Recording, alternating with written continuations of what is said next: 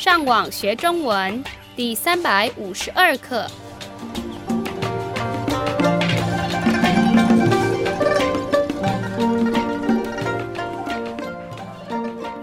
大家好，我是杨老师。大家好，我是赖老师。And hello, I'm Adam. 欢迎加入我们的中文学习课程。在上一课，我们介绍了关于新闻的分类，给你们认识。那在今天的课，我们会听到一个新闻报道的头条，而且在这段报道里，我们也会听到一些生字。小偷、 Thief, 农夫、 farmer,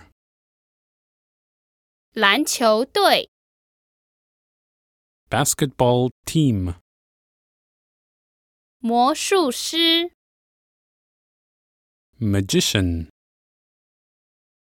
表演。 performance. 让我们先听一次今天正常语速的新闻报道。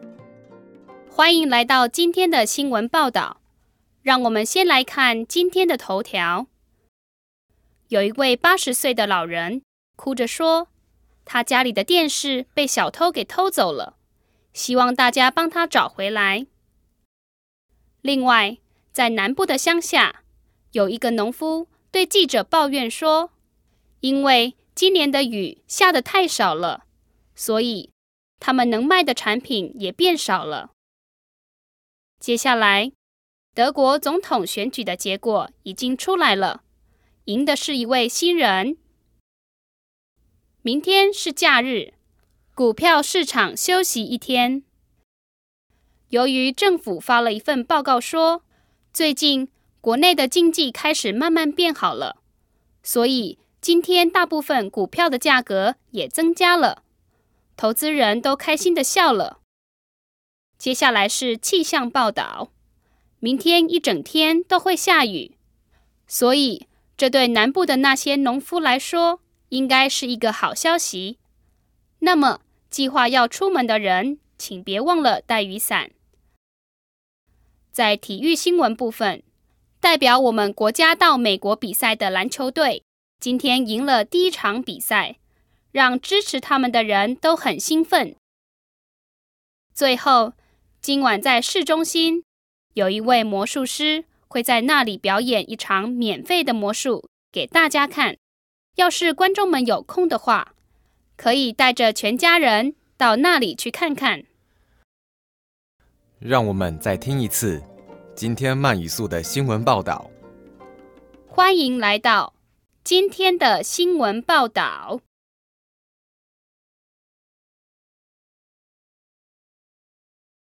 让我们先来看今天的头条。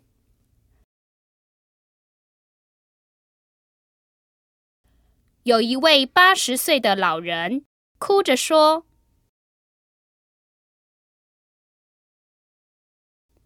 他家里的电视被小偷给偷走了，希望大家帮他找回来。另外，在南部的乡下，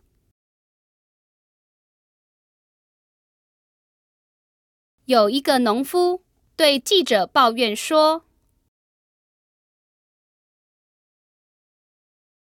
因为今年的雨下得太少了，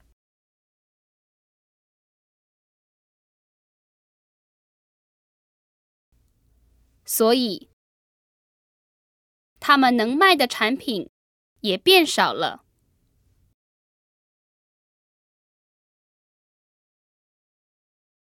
接下来，德国总统选举的结果已经出来了，赢的是一位新人。明天是假日，股票市场休息一天。由于政府发了一份报告说，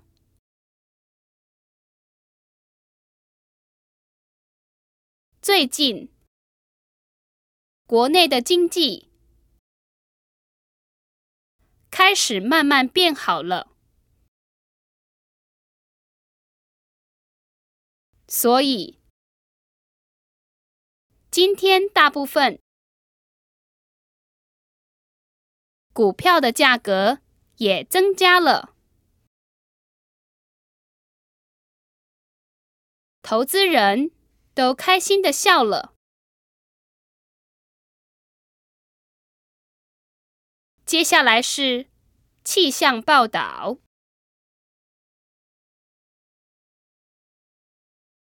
明天一整天都会下雨，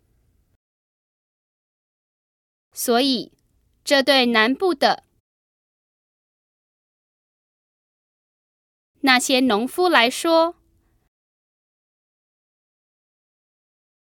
应该是一个好消息。那么，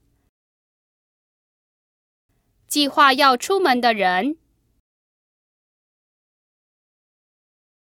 请别忘了带雨伞。在体育新闻部分，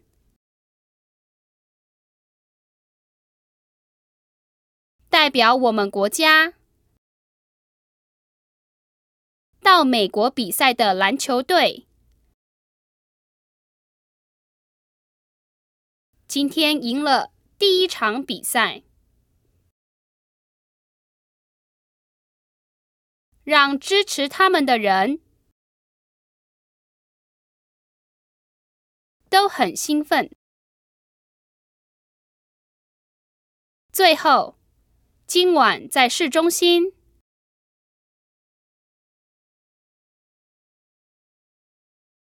有一位魔术师会在那里表演一场免费的魔术，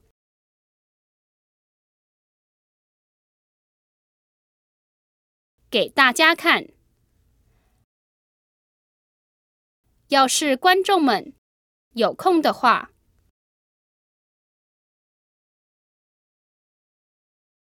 可以带着全家人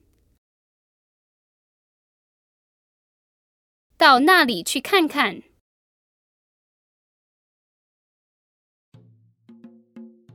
我们的会员可以上网到我们的网站 ChineseLearnOnline.com 这个地方看这一课的英文翻译，还有做更多的练习。我们下次再见。